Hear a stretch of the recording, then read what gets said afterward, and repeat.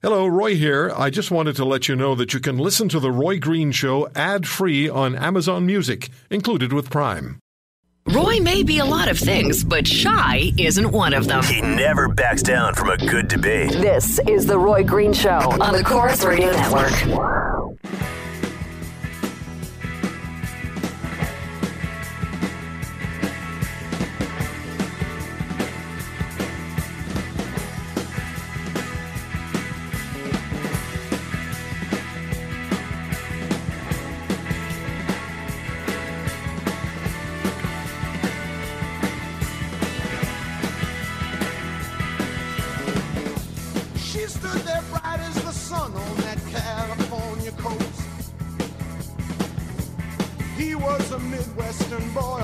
Whatever happened to Bob Seger? Huh? She looked at him with those soft eyes, so innocent and blue. Rhetorical question. Michelle Simpson, Linda Leatherdale, Catherine Swift, the beauties. At Michelle Simpson on Twitter. At Linda Leatherdale on Twitter. LindaLeatherdale.com on the web. And Catherine Swift, WorkingCanadians.ca. They're the beauties. And I have to tell you, I haven't done this before because I don't know why. But I receive fan mail, really great emails about the three of you every week. Every week. You really appreciate it. And I wanted to make sure we're earning our high pay. Yes, you are. Exactly. Finally. Hello, beauties. Hello, hi, Roy. Let's start not with the issue of small business tax fairness. We'll get to that. But what I'd really like you to start with, and Catherine, I know this tweaked you, and that is the energy resource projects. And as you emailed, they're dropping like flies these days. And Energy East is the first one you focused on. Just your thoughts on what's happening as far as this is concerned.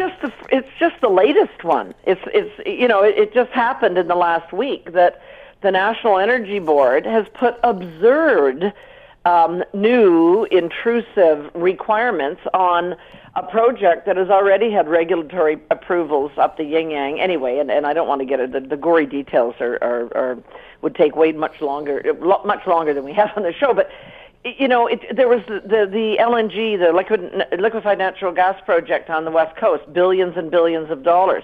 We've seen pipelines, discouraged all over the place. The Energy East, of course, was the Eastern Canada, not Quebec, because as we know, they don't want any development seemingly. But, the Atlantic provinces were dying for it because it would be such an economic boon. And TransCanada has recently said they're going to take a breather. And unfortunately, that breather probably means it's dead.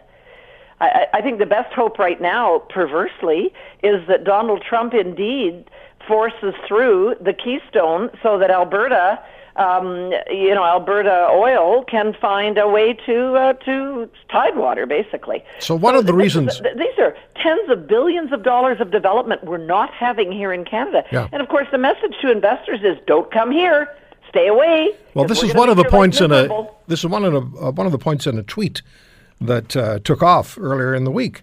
And it was about natural resources not being used or not being taken advantage of, and who's responsible for that. I just put an equal sign on it, and it took off. The situation with Energy East in Quebec, and I'm going to direct this to all of you, is really concerning because as Mr. Coderre, and I'm not pointing a specific finger at Denis Coderre, but he's the guy who said basically no. And he was the representative voice of some 83 mayors in the greater sort of Montreal massive area. And they said, no, we don't want Energy East. And the question that keeps coming back to me is, why not? And all I keep doing is looking at the St. Lawrence River, and that the Middle Eastern oil tankers are plying that river. They're bringing the oil for the refinery in Montreal. Meanwhile, nothing, or not to say nothing, but, the Energy East pipeline is not there. So it's not going to, the Alberta bitumen isn't going to Montreal. Or to Tidewater, which it should be. And I have to ask, is somebody getting rich on the fact No, it's a legitimate question. Is somebody getting rich on the fact that the oil tankers go up the St. Lawrence from the Middle East, because there is also some very environmentally sensitive area, but they go up the St. Lawrence, and Quebec has a history of politicians getting into trouble, and fairly recent history, for not playing exactly correctly and legally with rules, regulations, and the law. I'm not pointing the finger at anybody, but I think it's a legitimate question that needs to be answered, or at least asked. Yeah. Indeed. Agreed. I agree. Somebody's getting rich. And you hit But even beyond that, head. the perversity of us importing massive quantities of oil from the likes of Saudi Arabia and countries that I think most Canadians would have an issue with a lot of their, social practices and laws and on and on and on, and yet not enabling our own domestic people. It's not cutting down on the use But of at the same time, they're looking for transfer money. Oh no! Well, that's the other ironic in the extreme part of it. But it's not cutting down on the usage of this, folks. We're just using somebody else's and paying dearly to do so. Michelle, why isn't this being pushed in Parliament? Is there a reason nobody's asking the question? Why is it okay for the Middle Eastern tankers to come up the St. Lawrence? No one wants to deal with this hot potato. And that's what it is, Roy. Nobody wants to take a stand. Is somebody getting rich? I think so. I think there's money that's being spread around. It has to be. Everything we have boils down to money. Mm-hmm. It's really, Linda, it's so obvious. It's so obvious that it demands an explanation. It demands an answer. Well, here we are, Canadians. They're sitting here going, okay, so we have these hurricanes, et cetera, are now being beholden with high gas prices. I listened last week to Dan McTagg. You talked to him. And he says we've cut back on refineries. We've cut back, so we have to depend. We send it down to the United States, and then it comes back here. And we pay, well, first of all, we're taxed to death on our energy. We know that. But more than that, we are paying so much for a natural resource that is coming from here. It's not right. Every Canadian should be asking that question. And quite honestly, Roy, Quebec, no one taking graph, et cetera, you probably are hitting the nail on the head.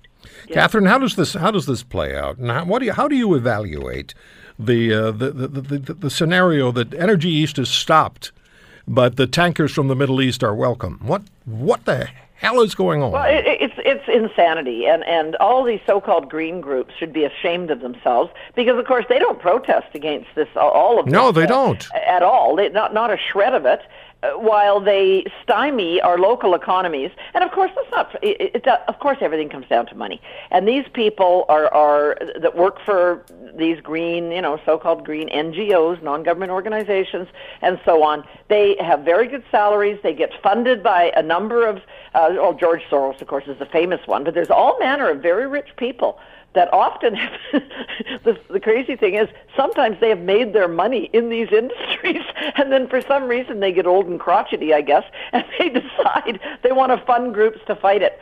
But I think from an economic standpoint, the sad part is the damage. You don't see the damage right away. You'll see the damage over a period of years and possibly even decades in terms of the decline of Canada as a resource nation. And, one thing that struck me, we saw census data last week come out that showed a pretty healthy increase in average incomes in Canada over the decade from 2005 to 2015, which was the survey period of the census. And you know what one of the main drivers was? Natural resources in Canada. Michelle, what is going to happen in Canada's Parliament as far as this issue is concerned? Nothing? Because I don't see any. They have the political will. Nobody. To do something about. Not the Liberals, not the Conservatives, not the New Democrats. Nobody tackled it. But the other perversity is, remember all those carbon taxes? We were all told you have to pay them because then we will have social license to have pipelines and to have this development. What a bunch of balderdash that we were all sold there, eh? What a bunch of baloney. What is balderdash? Baloney. Or worse words that I won't use on the radio. So I'm going to have... We might get fired. So I'm going to have it. Severance, Linda. Okay, kids. Okay, kids. Back in the corral now. What I'm going to have is a balderdash and mustard sandwich. Malarkey's another one. Oh, yeah. I went to school with him. When we come back, the employment insurance rates going up. And you know what somebody said to me? I brought this up in conversation the other day. Well, it's not that big a deal for somebody who's, got some employees. It's only, $3 per $100 of insurable earnings? What's the big deal? We will ask when we come back. Stay with us. Intelligent Talk Radio. Intelligent Talk Radio. This is The Roy Green Show on the Chorus Radio Network.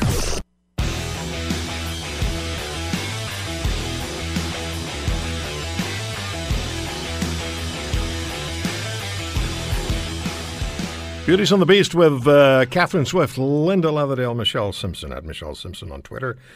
WorkingCanadians.ca for Catherine. Linda Leatherdale, Vice President of Cambria, Canada, and at Linda Leatherdale on Twitter. Before we get to EI, let me just bring up something here that, Linda, you sent this, and it had to do with, and I said we'd wait a little bit as far as the small business tax attack is concerned. But I want to get at this. You sent an email and you said, well, Liberals keep hurting small business owners, clamping down on income splitting, etc. Why are they not going after all the people avoiding paying billions in tax as per the Panama Papers? Go ahead, Linda. Well, I've had several people who are your listeners, Roy, and they heard us talking about, taking on the poor small business leaders. These are the guys that are creating the jobs. And somebody said to me, Linda, I don't get it. We've seen some great news reporting on the Panama Papers, and we now know that it is an issue. And I'm not saying that the rich. I don't want to. Well, let's specify what the Panama Papers are. Well, it was an investigative piece that really proved that there's a lot of shell companies out there, and probably illegal, begotten gains that are not paying their fair share of taxes. Mm-hmm. The Panama Papers reached deep. I'm sure you all read about it. But somebody said to me, here are these guys. Canada has a role to play here. We are supposed to declare all worldwide income, etc. And obviously that is not happening. And yet they choose to go for the low-lying fruit. The small business entrepreneur who puts out family money and takes a chance and doesn't get EI or any social assistance whatsoever if he fails. And yet these other guys are out there, and I haven't heard anything more on the Panama Papers and who is clamping down and who is going after. So let's bring Michelle into this as well. Michelle, CRA was going after the tax cheats, and I kept hearing, as Linda says, low hanging fruit. Yeah. You heard about the wait staff, or the guy who drives machinery, heavy machinery in the oil sands, but has a little courier business on the side. Those are the people they were going after. Why isn't this Panama Papers issue getting traction? No, you know what? They're going after the easy pickings, and especially in Ontario. I ran a small business, and I'm glad I'm out of it, because I would set my hair on fire with what's happening, particularly in Ontario. But they're going after small business ferociously. You talk to doctors. If you talk to doctors in British Columbia, they'll tell you a horror story as well. Doctors across the country. Catherine, the Panama Papers, there was a lot of money involved, and it was going to be a major pursuit. What's happened? It just sort of trailed off, didn't it? Michelle's right, though. It's hard to go after that stuff. A lot of it, that's mega wealthy people. And by the way, there was a lot, I don't know all the ins and outs of it, but there was a lot of talk on social media last week about Morneau's name having turned up in the Panama Papers, which wouldn't shock me, given that he comes from a very wealthy family. He inherited the business, that he used to have. And, of course, his wife is a McCain. Well, Stephen Taylor, tweeted about Morneau and his holdings in Morneau Chappelle indirectly owns $32 million in common stock. Yeah. Well, like I say, I don't want to cast aspersions. No, because I'm just repeating what was tweeted. I haven't done the research, and I would do it before I did. But let's face it, that kind of stuff is so hard to get at. So Michelle's right. It's more low-hanging fruit. You go after small business. But small business wait, hold on, Catherine, hold on. Everybody, please let me ask this: we're talking about billions of dollars. We can't just write it off as being hard to get at. If they make it a point to say we're going to go get that money, or we're going to try to get that money, and then they turn around and they go after the low-hanging fruit of the small business person, somebody has to say, hang on a second here, where does fact, interest, and public relations intersect? That's but you know what else? Let's tax face it. control. Some of these people, these senior politicians, would know personally. And that's part of the reason they don't go after them. Yeah, Michelle? I agree. We have to start a tax revolt. How? Seriously, how? Well, Roy, we're going to have you lead it. Yeah, exactly. Oh, sure. Deflect to me. No, seriously. And let's talk. If you want to have a tax revolt, we've talked about this many times. It's like having a gasoline price revolt. Everybody's in it until their gas tank is empty and there's a gas station right in front of them. Exactly. Yeah.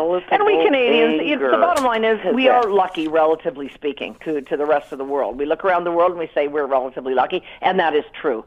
But, boy, we really are being stiffed. And I think the thing that bugs me the most about this small business tax thing is how dishonest the Prime Minister, the Finance Minister, and other Liberals, and by the way, a bunch of Liberals are peeling off, because they're getting an earful from their constituents. And every single tax expert, the accountants, the people that live this every day, all of them have said there are huge, huge problems with this proposal that's been put out. But we are being sold a bill of goods. It is not going after the mega wealthy at all. It's going after average people. Of course, there are some well-off people in that mix. The vast majority, though, are not mega wealthy. They're average people that we all know. They're in our neighborhoods and so on. And that truth will eventually come out. Here's a question for Michelle. You know Justin Trudeau well. You sat with him as his seatmate in Parliament. Yeah. How, and you know his emotional frailties. Yeah. How is he going to accept members of his caucus, MPs, saying, hang on a minute, I want to talk about this business tax fairness initiative of yours. How's he going to react to that? They've already approached him. I know that, but how will he react? And I think he really doesn't care about how caucus feels. It's going to be the voters and the public that he'll pay attention to. Well, frankly, I hope they do go ahead with this, if in a perverse, black, dark kind of way, because they will get such opposition to this that, deservedly so, that they won't be reelected. All right, we have 30 seconds left. And Ms. Leatherdale, would you tell us where you are and what you're doing? Oh, my God, I'm standing out here on Stony Lake at Ronnie Hawkins' place. The tents are going up. Everything's going up. We're having the last hurrah party with Ronnie Hawkins. People like Chris Christopherson, the Arkansas boys, some politicians. There's going to be a crew here tomorrow celebrating Ronnie Hawkins. What a great man, just done so much for this country and is so proud to be a Canadian, even though he came from Arkansas. Gotta go. Rub it in, Linda. Rub it in, okay? Gotta go. Okay. Toodaloo. Toodaloo. Bye. Talk to you next weekend. Bye-bye.